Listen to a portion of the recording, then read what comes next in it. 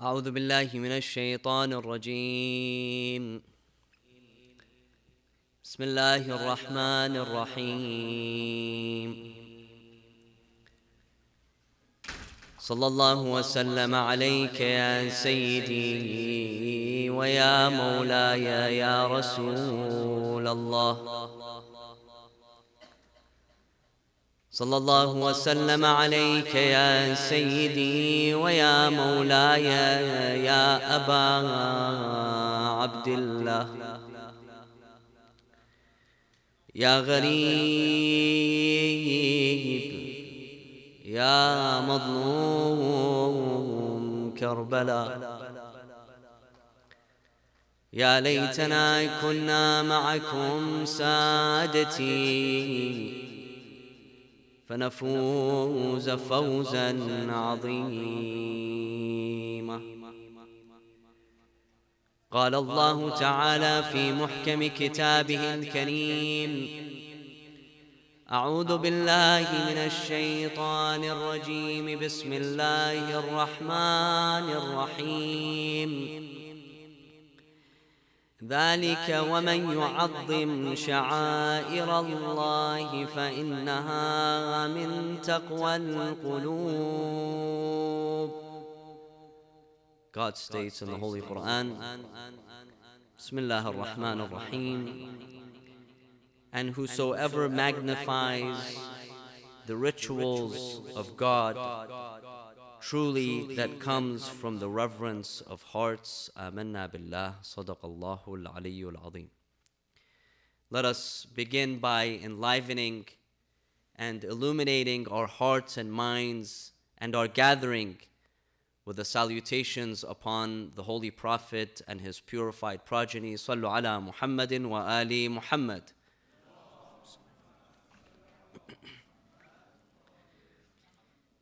Pilgrimage to various sacred sites and holy places is a prominent feature of many of the world's religious traditions.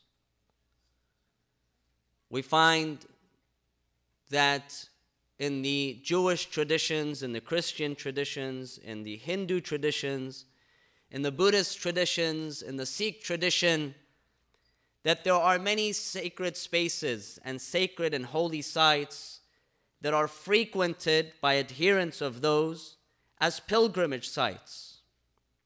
And they are scattered across the world. Cities like Jerusalem is sacred to several religious traditions: Christianity, Judaism, Islam. Other places in India, in Nepal, in Portugal, and many other places in the world, there are sites of pilgrimage that adherents of various religious traditions, they come and they visit from various parts of the world. In Islam, we know that Mecca and Medina are sites of pilgrimage. These are holy cities and they are sites of pilgrimage, and thus believers go and they visit Mecca and Medina when they perform the Hajj on an annual basis or the Umrah outside the time of the Hajj. But beyond pilgrimage to Mecca through Umrah or Hajj, we find that one of the most potent expressions of Shi'i ritual and culture in particular is the visitation or the ziyarah of the burial places of the Ahlul Bayt, peace be upon them. This is a prominent feature of Shi'i ritual, that the adherents of the school of Ahlul Bayt, they visit the burial sites of the family of the Prophet and other figures. Features prominently in many of our lives. Many of us here and those listening and around the world have performed the ziyarah and the visitation to various sites throughout our lives. And we know that there is an emphasis on performing the ziyarah. Our teachings focus on this important ritual, and that is to visit the burial sites and the tombs of the Ahlul Bayt. The question is why? Why do we spend time and effort and money and resources in order to visit these sites? What's the purpose? What is the objective? One of the objectives of ziyarah is that it gives us the opportunity to express our devotion to these figures. The Quran and the prophetic teachings, they command us to express devotion to the Ahlul Bayt. This is an obligation upon each and every one of us. And one of the ways that we express devotion is by visiting their burial sites. Gives us a way to express this devotion in action, beyond just claims of devotion, that we actually take the time and the effort and we go and we perform the ziyarah of these sacred spaces and these holy places. It gives us, ziyarah gives us the ability to renew our covenant and renew our allegiance and loyalty to the Ahlul Bayt alayhim as-salam. We go there and we renew this loyalty and this love and devotion that we have towards these sacred figures. It gives us the opportunity to renew our pledge to live and die like the Ahlul Bayt. We recite in the ziyarah, Allahumma ij'al mahyaya mahya Muhammadin wa ali Muhammad wa mamati mamata Muhammadin wa ali Muhammad. What does that mean? We recite in the ziyarah, we say, "Oh my Lord, give me the opportunity to live a life similar to the lives of the Ahlul Bayt, of Muhammad wa al Muhammad. Give me this opportunity, that I live my life in a similar way that the Prophet and his Ahlul Bayt, his family, lived. And give me the opportunity that my death is similar to their deaths." Because we are expected to emulate them. In the qunut, when we perform the Eid prayers on Eid al-Fitr or Eid al-Adha, there's a special dua that we recite in the qunut. And part of this dua, what do we say? We say, وَأَن تُدْخِلَنِي فِي كُلِّ خَيْرٍ أَدْخَلْتَ فِيهِ مُحَمَّدًا وَآلَ مُحَمَّدٍ وَأَن تُخْرِجَنِي مِنْ كُلِّ سُوءٍ أَخْرَجْتَ مِنْهُ مُحَمَّدًا وَآلَ مُحَمَّدٍ. What does this mean?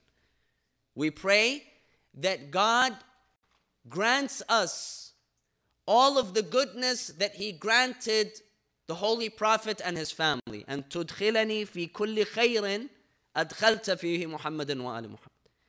And to take away from us every evil that God allowed and avoided the Prophet and his family from experiences. وَأَن تُخْرِجَنِي مِنْ كُلِّ سُوءٍ أَخْرَجْتَ مِنْهُ مُحَمَّدًا وَآلِ مُحَمَّدٍ. So there's a sense of emulation, that you emulate the lives and the teachings and the virtues of the Ahlul Bayt, peace be upon them. And doing ziyarah, engaging in ziyarah, gives us this opportunity to do so. Now tonight, I want to focus on the place and significance of ziyarah in general, and in particular the ziyarah and visitation of Imam Hussein in particular. But before I do that, I want to address three important questions. The first of these questions concerns the essence of visiting the dead and the deceased. Are we allowed to visit the dead? Is there a place to visiting the deceased in Islamic thought, in Islamic practice, in Islamic legal thought? What is the status of visiting the dead? Is it something permissible? Is it something prohibited? Is it something encouraged? Visiting the deceased in general is considered to be something that is permissible according to jurists from all schools of thought. To go and to visit the graves of those who have passed away, those who have deceased, is considered to be permissible. And in fact, visiting the graves of the deceased is part of the tradition of the Holy Prophet Muhammad sallallahu alaihi wasallam. When the Prophet, he moved from Mecca to Medina, and he instituted a new society at that time, one of the very first things that the Prophet did was he allocated a particular space in order for the Muslims to be buried. And that space became known as what? As the Baqi' cemetery. Some of you are familiar with the Baqi' cemetery. You may have visited it during your visits to Medina. Right by the Prophet's mosque, adjacent to the Prophet's mosque, there's a very large cemetery. It is known as the Baqi' cemetery. And that was established when the Prophet migrated from Mecca to Medina. And it was established specifically as a place of burial for the Muslim community, for the Muslims. And from early on, the Muslims began to be buried there. And over the course of history, many individuals, and in fact, even until today, it's still used as a live burial site. People who die in the city of Medina, many of them are buried in the Baqi' cemetery. So it's one of the oldest. In fact, as far as Muslim cemeteries, completely Muslim cemeteries are concerned, it is the oldest Muslim cemetery. Some early Muslims were buried in Mecca before the Prophet migrated from Mecca to Medina. Khadija, Abu Talib, others were buried in Mecca. But from a strictly Muslim point of view, where you had a cemetery that was devoted only to the Muslims, the Baqi' is the oldest Muslim cemetery. And it was established when the Prophet moved to Medina. And it continues to be used until this very day. Traditions tell us that the Prophet himself, he would frequently visit the Baqi' cemetery during his life. He would go and he would visit the Baqi' cemetery and those who would be buried there, and he would pray for them, pray for their maghfirah, their forgiveness. So the Prophet himself instituted this practice of visiting the deceased and visiting the dead. And we find that our traditions, they encourage us to do so. They encourage us to go to the cemeteries and to burial places and visit the deceased, visit the dead. And they tell us this encouragement is based on several points. Number one, we are told, our traditions and teachings tell us that visiting the dead and the deceased benefits the dead and the deceased. Allah subhanahu wa ta'ala, He gives us the opportunity for good action so long as we live. As soon as we take our final breath, there is no longer an opportunity for us to do good actions. Khalas, the time of action is over.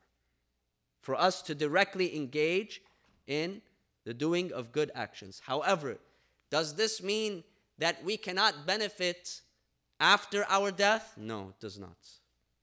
There are still opportunities for us to benefit even after our death. Even when we are in our graves, before we are resurrected. How? One of the ways is if people come and they visit our grave. And they pray for us. They recite Quran.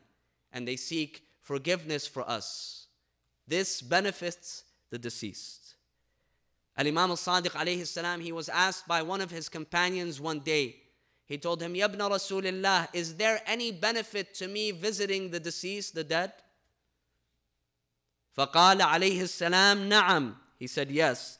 إن ذلك يدخل عليه كما يدخل على أحدكم الهدية. Yes, the deceased person benefits from your visit to their grave in the same way that one benefits from receiving a gift. We all love receiving gifts, right? No one doesn't like getting gifts, even if they say, oh, don't get me anything. Everyone loves receiving gifts. It makes us happy, right? It's a symbolic act. The person remembered you.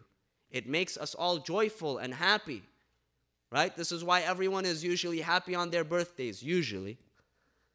because they're expecting gifts. Imam al-Sadiq alayhi salam, he says that when you visit the deceased, they benefit and they become happy in the same way that you become happy when someone gives you a gift. It brings joy and comfort to the deceased when they are visited. So this is one point, that it benefits the deceased. It also benefits the visitor. It's not just the deceased who benefit, but you as the one who visits the graves of the deceased, you also benefit. How? One of the ways that we benefit from visiting the dead is that it gives us an opportunity to remember death. We don't like remembering death. Most of us would probably say this is not a benefit. I would much rather forget about death or ignore death.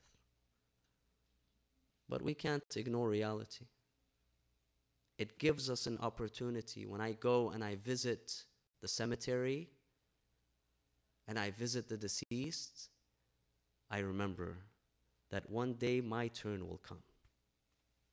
Today I stand here above the ground, looking down at the graves. Tomorrow I will be below, and there will be others standing, looking down on my grave. And this is reality.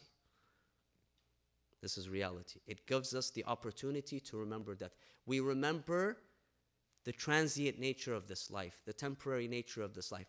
This helps us refocus our energies and our priorities, to remember what is important, that what we have to focus on, and what is not important, that we should not waste our time with. So this is one benefit. This is why we are encouraged frequently to visit the deceased and the dead. Another benefit is that it gives us the opportunity to have our prayers and our du'as answered.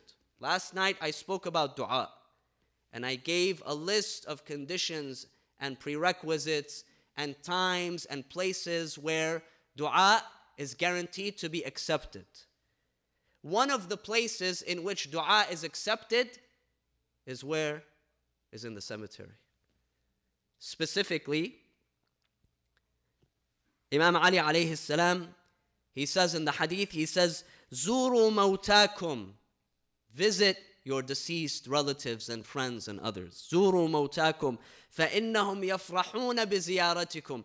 Not only will they be pleased with your visit, but also وَلْيَطْلُبِ الرَّجُلُ حَاجَتَهُ عِنْدَ قَبْرِ أَبِيهِ وَأُمِّهِ بَعْدَمَا يَدْعُو لَهُمَا. And when you visit, and in particular, when you visit your deceased parents, if your parents have passed on, they've gone on to the next world, and you go and you visit their burial places, their graves. Imam Ali alayhi salam says, go there to the graves of your parents and first pray for them. Pray that God forgives them, that God rewards them, and then afterwards pray for yourself. Pray for yourself, because this is a time and a place in which your supplications and du'as will be answered. There's a benefit. There's a benefit. Allah subhanahu wa ta'ala, especially when it comes to our parents, I mentioned this a couple of nights ago. The rights of our parents upon us are enormous, enormous rights. And we have an enormous responsibility towards our parents during their life and after their death. And because of the high station that parents have in the eyes of God, one of the places, one of the benefits is that even after they pass away, if you go and you visit their graves and you pray for them, you pray for yourself, Allah answers your prayers. This is one of the benefits, that the one who visits the graves and the deceased will acquire. Number 3, specifically we are encouraged to visit the burial places of the Ahlul Bayt alayhim as-salam. The Holy Prophet Muhammad sallallahu alayhi wa alihi wa sallam, sallu ala Muhammadin wa alihi. He was asked by his grandson, Al-Imam al-Hasan, when Imam Hasan was young. He asked him, he told him, my dear grandfather, what are the rewards of those who visit our burial places? Imam Hassan is still alive, huh? The Prophet is alive. Amir al-Mu'mineen is alive. Fatima al-Zahra is alive. Imam Hussein is alive. But Imam Hassan, he asks the Prophet, says, after we die, what is the reward of the one who visits our graves? What does this mean? This means that this practice was a normal practice.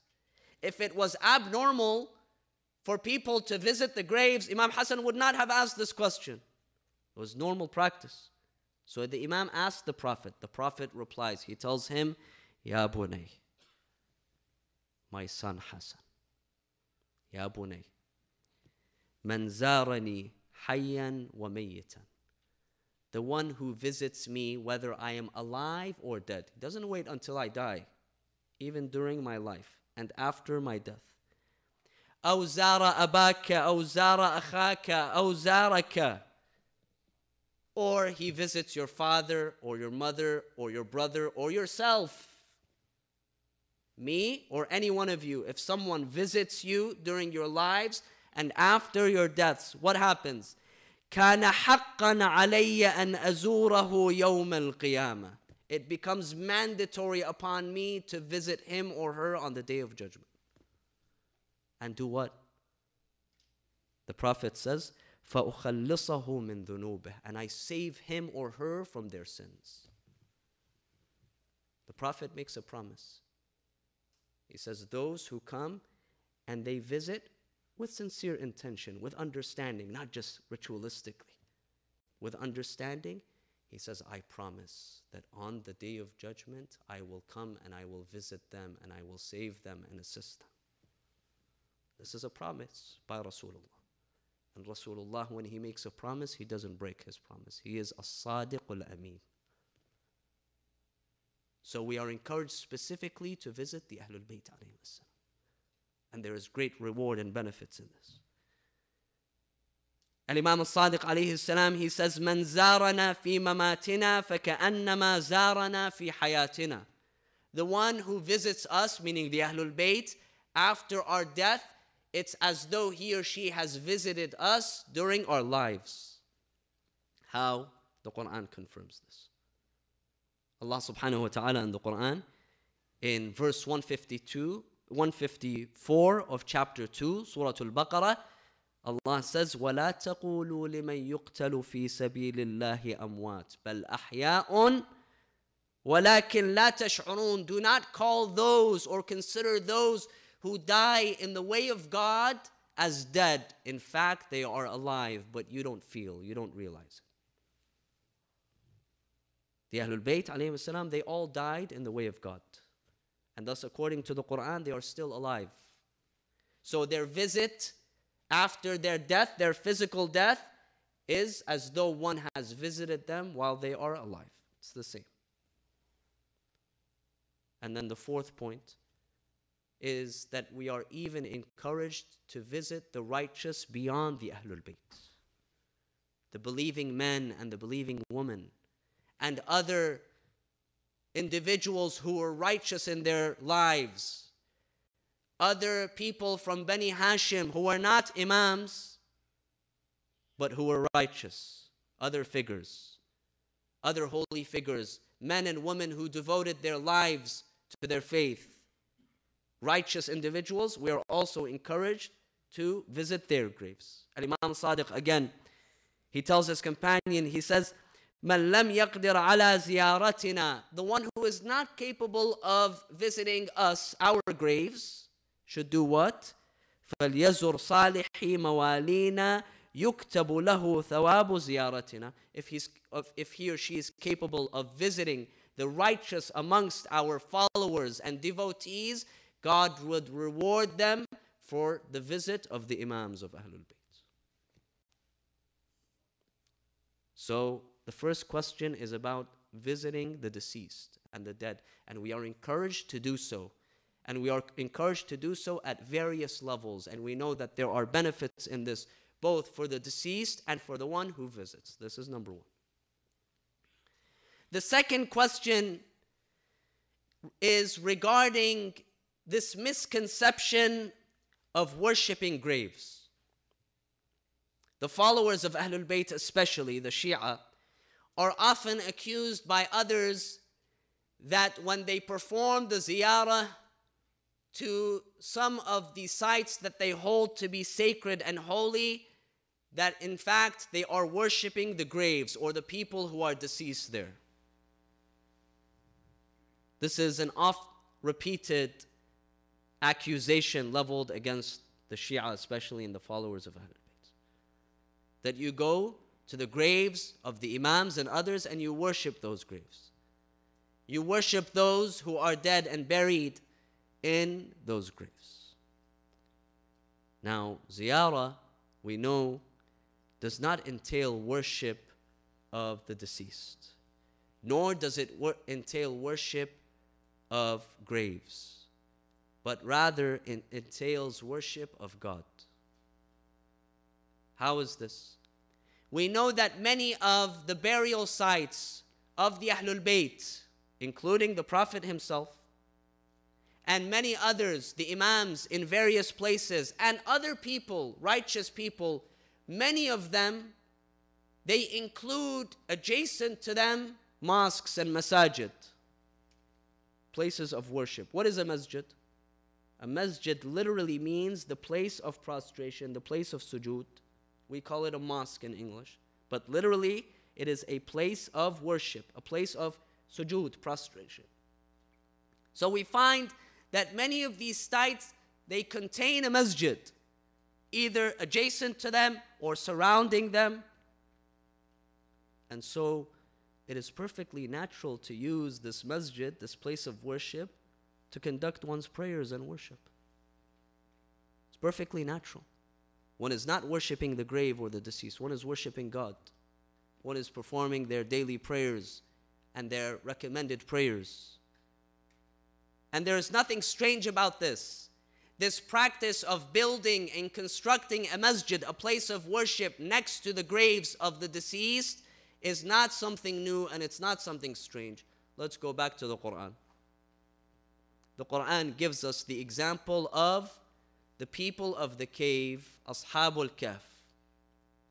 Who were Ashabul Kahf? Ashabul Kahf lived long ago. The Quran in chapter 18, Suratul Kahf, the cave, gives us aspects of the story of this group of people who are known as Ashabul Kahf. Very briefly, for those who are unfamiliar with the story or might need a little reminder. Who were Ashabul Kahf?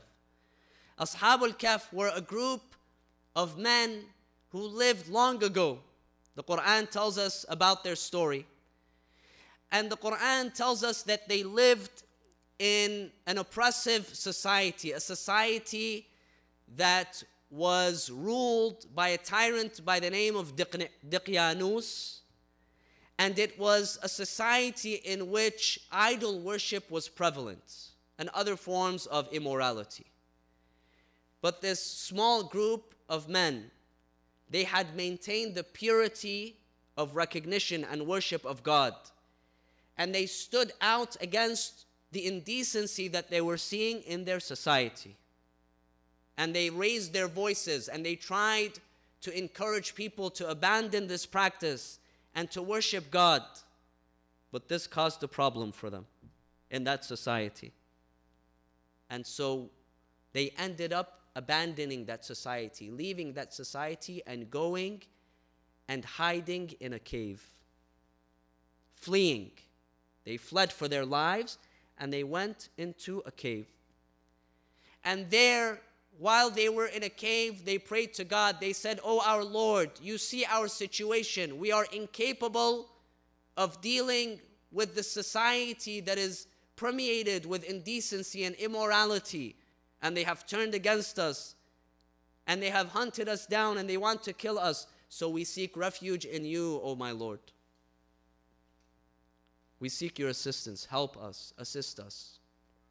The Quran says that God put this group of men to sleep for over 300 years. Over 300 years they were put to sleep. a long sleep. And then after 300 years, they awoke. God brought them back and they awoke. And the Quran tells us that when they woke up, they looked at one another, they noticed that they had changed. They began to ask one another, they said, how long have we been asleep? They disagreed. Some of them said for 1 day, some of them said for part of a day. They disagreed about how long they had slept. But when they looked at one another, they saw that their appearances had changed. Their hair had grown. Their physical and facial features had changed. So they realized that something was not normal, that they had fallen asleep for much longer. So they turned to one another and they said, okay, what do we do? We're hungry now. They've been asleep for 300 years. I'm sure they're hungry. So they sent one of them, they told him, go down to the village, to the city, and bring for us food. So he goes down and he notices things are different. This society that he was used to looks very, very different now. New buildings have been constructed, new roads. The people look different. They speak in a different way. They express themselves differently. So he goes out. He goes to a store to purchase food. He takes out his money, his currency from when? From 300 years ago. Imagine carrying currency with you now from 300 years ago and giving it to the shopkeeper. The shopkeeper looked at the currency and recognized. And the people of their time, they had heard through stories, generations and generations, that a group of men who were known as Ashabul Kahf, they stood up in society and then they were rejected and they were, sought after and everything. So they began to realize, society began to realize, these are the men that we heard these stories about, who lived 300 years ago. So they pursued them. They pursued them. The Quran tells us that once again he came back, the man came back to his group, and he informed them of what is going on. They all realized that they had been gone for so long. All of their family members had died, their friends, their possessions. And so they decided that this was no longer a comfortable time for them to be alive. So they prayed to God. They said, oh, our Lord, bring us relief. We're not going to be able to live in this society anymore. So Allah subhanahu wa ta'ala, He took their lives. And they were buried. They were found and they were buried. Now here's the point. I gave you the story to arrive at this point. Allah subhanahu wa ta'ala tells us in the Quran that when the people discovered their bodies and they buried them, then there was disagreement between people. One group, they said, let's forget about them. Khalas. Let's put, a rock here and just forget about these people. For 300 years, we've been hearing about their story. Khalas. Let's ignore it. Let people forget about this. Another group said, no, we cannot forget about these people. They stood up. They had an objective. This is a miracle by God. This is a message by God. And so we should not forget about them. We should remember them. How do we remember them? The Quran says, قَالَ الَّذِينَ غَلَبُوا عَلَىٰ أَمْرِهِمْ لَنَتَّخِذَنَّ عَلَيْهِمْ مَسْجِدًا. They said what? They said, let us build upon alayhim, means on their grave sites, masjidah. What is a masjid? A place of prostration, place of worship. The Quran tells us thousands of years ago this was a practice, that people would build places of worship in or around burial sites. And had this practice been wrong, had it been wrong, the Quran would not have endorsed it. But because the Quran gives us this example and remains silent, then this is an endorsement of this practice. Because if it was wrong, God would have said, no, this is wrong. They engaged in shirk. They should not have built a masjid. Just like, in fact, the Quran condemns all sorts of immoral or wrong behavior. The Quran never stays silent.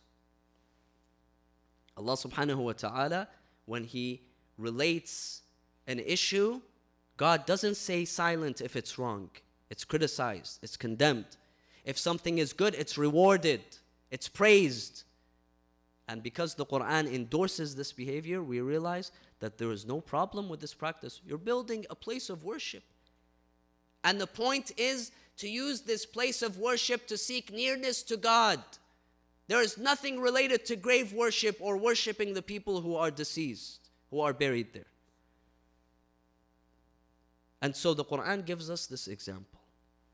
And we know that there are some sites, some places of worship that are more sacred than others. The traditions, they give us the example of Mecca, Medina, they give us the example of Kufa, they give us the example of Karbala and other places that are considered more sacred than other sites. And so we are encouraged to pray and to worship in these sites, for the reward of worship in these sites is greater than in other places. This is the second question.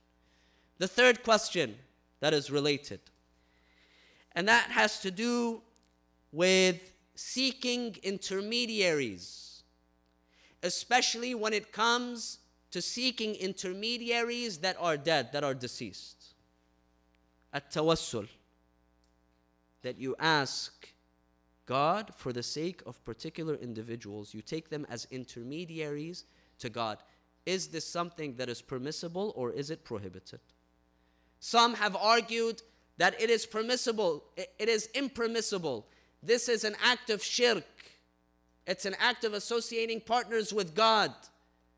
You cannot turn to others. You should only turn to God. We have to realize first and foremost that when it comes to asking for our needs and seeking intercession, that God is the end. No one besides God is the end. Because God is the provider. God is the sustainer. God is the creator. God is the giver. God is the taker. It is God. God is the end, the beginning and end of all affairs. However, this same God, who is the beginning and end of all affairs, has encouraged us, His creation, to take up certain means towards God. Let us look at a few examples from the Quran. Let's look at health and curing sicknesses. The Quran tells us that when it comes to honey, the consumption of honey, in it there is a cure. Fihi shifa. Very clear. God is telling us the story of the bee and the honey from the bee. And He says, Fihi shifa. In consuming honey, there is what? There is a cure for illness. But in another verse, God says, وَإِذَا مَرِضْتُ فَهُوَ يَشْفِينَ.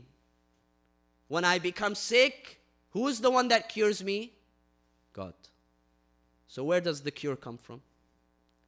Does the cure come from God, or does it come from the honey of the bee?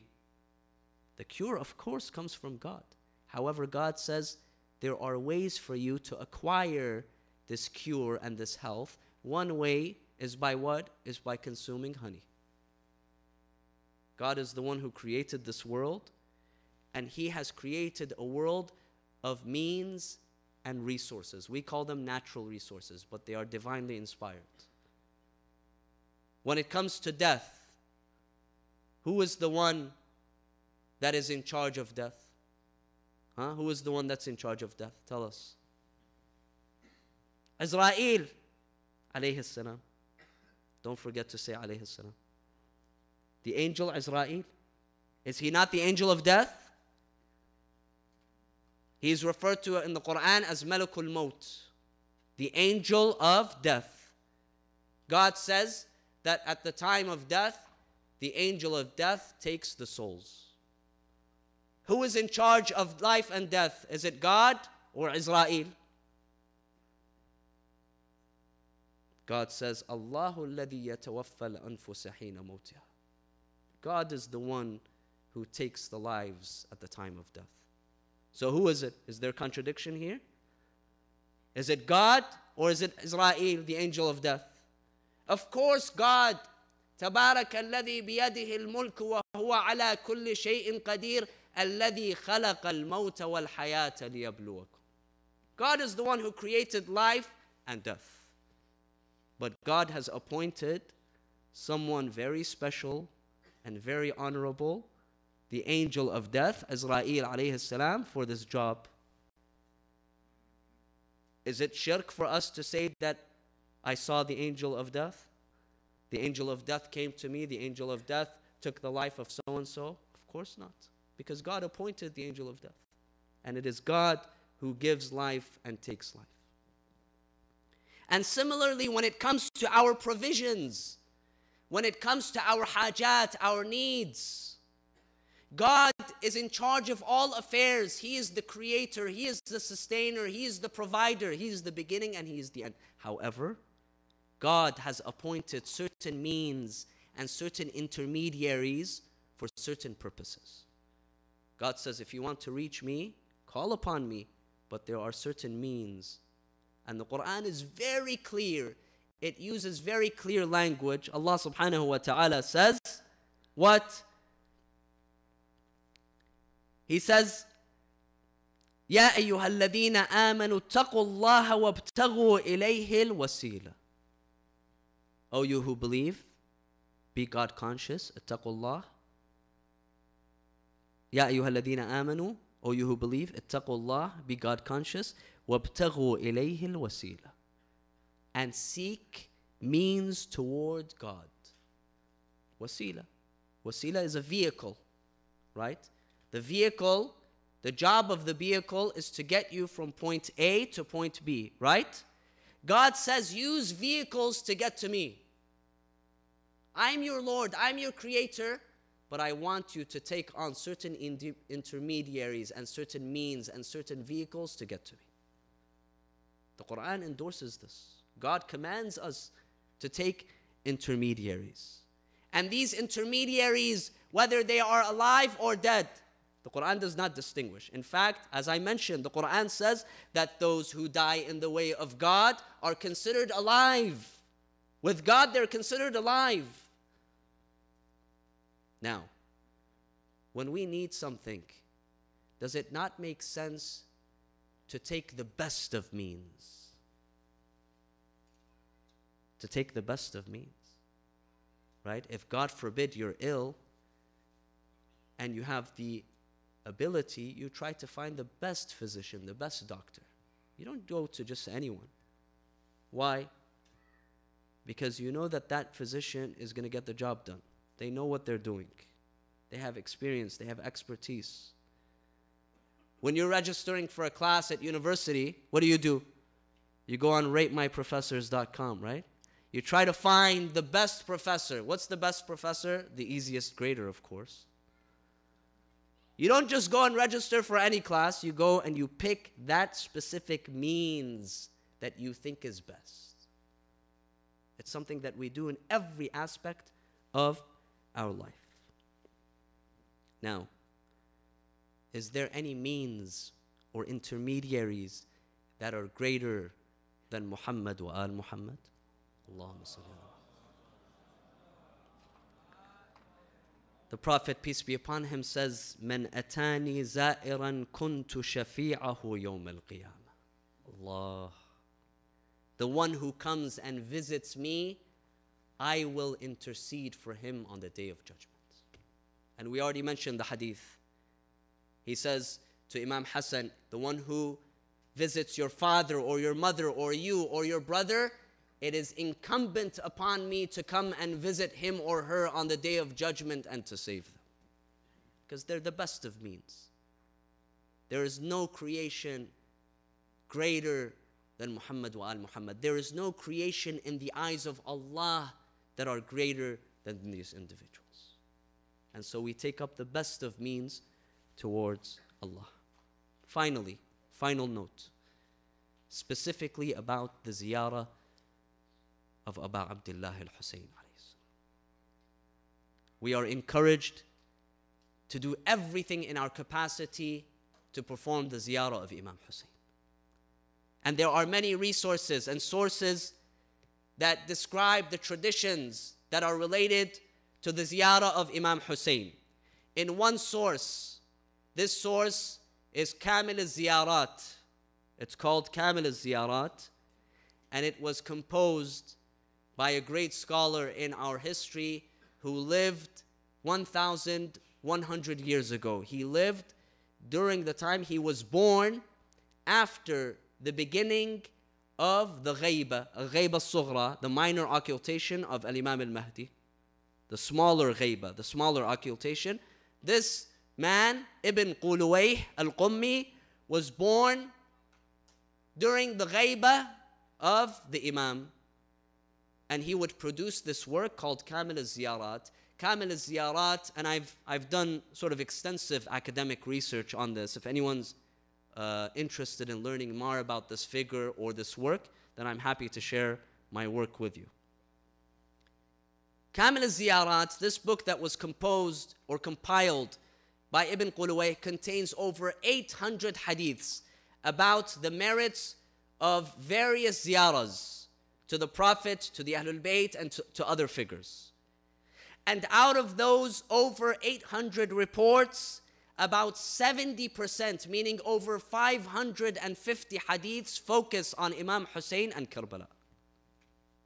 70% of the reports in this book focus on Imam Hussein and Karbala. And they talk about the place and significance of visiting Imam Hussein alayhi salam in Karbala. And they emphasize that Karbala and the grave of Imam Hussein and standing under the dome of Imam Hussein is one of the places where God guarantees the answering of prayers. If you want a guarantee, visit Imam Hussein. Go to Imam Hussein. Visit his grave. Allah subhanahu wa ta'ala does not turn away the zawar of Imam Hussein. How? Imam Hussein gave everything he had for the sake of God. Everything he had. He gave his family. He gave his newborn infant. He gave himself. He gave his followers, his companions. He gave his wealth, his possessions, everything he gave to God. You don't think God is going to grant the hajat of the zuwar of Imam Hussein? When they stand by his grave and they beseech, they say, "My Lord, bihaqqi Aba Abdullah al-Hussein," for the sake of this man who is buried here. You think Allah subhanahu wa ta'ala will reject the call of those who visit Imam Hussein? Absolutely not. There are great rewards in visiting Imam Hussein alayhi salam. The hadith say that all of the angels and the prophets and the messengers, including our prophet, including Amir al-Mu'mineen, including Fatima al-Zahra, including al-Imam al-Hassan and the other imams, they continue to pray for the one who visits Imam Hussein and send blessings and salutations upon them. You want the dua of the angels? You want the dua of Rasulullah? Do you want Fatima al-Zahra to pray for you? Visit Aba Abdullah al-Hussein. The traditions, they say, even the money that is spent in order to perform the ziyarah, God guarantees that this money is recompensed, that we are compensated even for the money that we spent. This is why we see in some ziyarahs, look at the ziyarah of Arba'in. Look at the generosity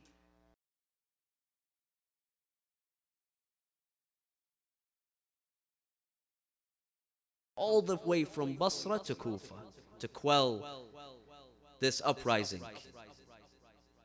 And soon Muslim found himself all alone. No support. Where are those thousands of pledges, those thousands of letters? What happened to them? Muslim was all alone. He began to wander into the streets of Kufa, all alone. He became tired. He sat by the door, by the step of a door of a home. A woman comes and she opens the door. This woman is known as Taw'a, a pious lady. She sees Muslim sitting. She doesn't recognize him. She tells him, "Oh man, what are you doing sitting here?" He tells her, "I am a stranger, I am a traveler. Please give me some water." She brings him some water. She closes the door. Muslim drinks the water. After a while, she comes out again. She sees him still sitting at her doorstep. She tells him, "Oh man, why are you still sitting here? Who are you? Tell me who you are and what you're doing here." He turned to her and he told her, "My name is Muslim ibn Aqil. I am the cousin of Abu Abdullah al-Hussein. He sent me here. But we have been betrayed." So Taw'a, when she realizes who he is, she invites him into her home. She takes care of him. She prepares for him a meal. The tradition says that that night Muslims spent the entire night in worship, until word got around that Muslim was hiding in the house of Taw'a. Ubaydullah ibn Ziyad, he sends his army and they come and they surround the home. Muslim ibn Aqil, he leaves the home of Taw'a and he begins to fight fearlessly. He fights with all of his energy, all of his power, until he is surrounded. They begin to throw rocks at him from every direction. They begin to strike him with lances and with swords until he is surrounded and he is injured, and they are able to overtake him. They tie him and they begin to drag him through. And they take him all the way to the palace of Ubaydullah ibn Ziyad. The tradition says that before he entered the palace, there was a guard. He saw Muslim bleeding. Muslim turned to him and he said, "Please bring me some water to drink. I'm thirsty." The tradition says that the guard brought for him a bucket of water to drink. As Muslim turned over to drink the water, the intensity of the blood entered into the bucket and he was unable to drink. Once again, the guard brought him a second pail of water and once again it was filled with blood.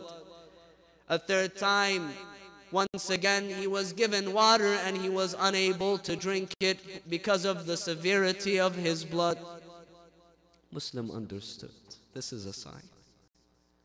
This is a sign that he would have to leave this world thirsty, just like his master Abu Abdullah al-Hussein. He was taken up and there he was asked for his final words, for his final needs. He told them, "Just give me time to pray a 2-rak'ah prayer." His final moments, Muslim ibn Aqil decides to do what? He decides to turn to God. He prays, he performs his prayers, and then he turns towards the city of Mecca. He says, "Assalamu alayka ya Aba Abdullah." Peace be upon you, O Aba Abdullah. How I wish that you would not be coming towards the city of Kufa, for they have betrayed us, they have turned against us. Muslim is then executed, and his body is thrown from the top of the Kufan palace. Word reaches Imam Hussein after a couple of days when he is on his way. Word reaches of the martyrdom of Muslim ibn Aqil.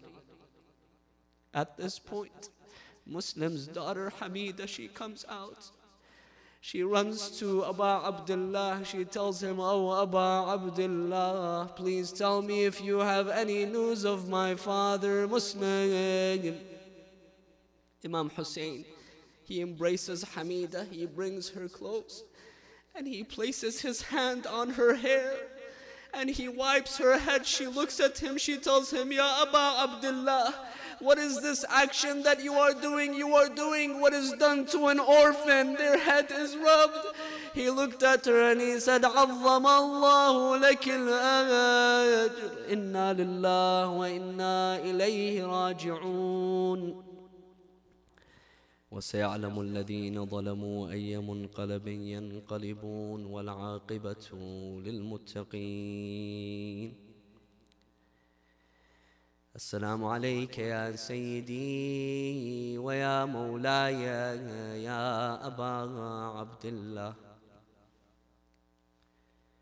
السلام عليك وعلى الأرواح التي حلت بفنائك. عليكم مني جميعا سلام الله أبدا ما بقيت وبقي الليل والنهار، ولا جعله الله آخر العهد مني لزيارتكم. السلام على الحسين وعلى علي بن الحسين وعلى أولاد الحسين وعلى أصحاب الحسين. السلام عليكم جميعا ورحمة الله وبركاته. وإلى أرواح المؤمنين والمؤمنات نهدي جميعا ثواب سورة الفاتحة مع الصلوات.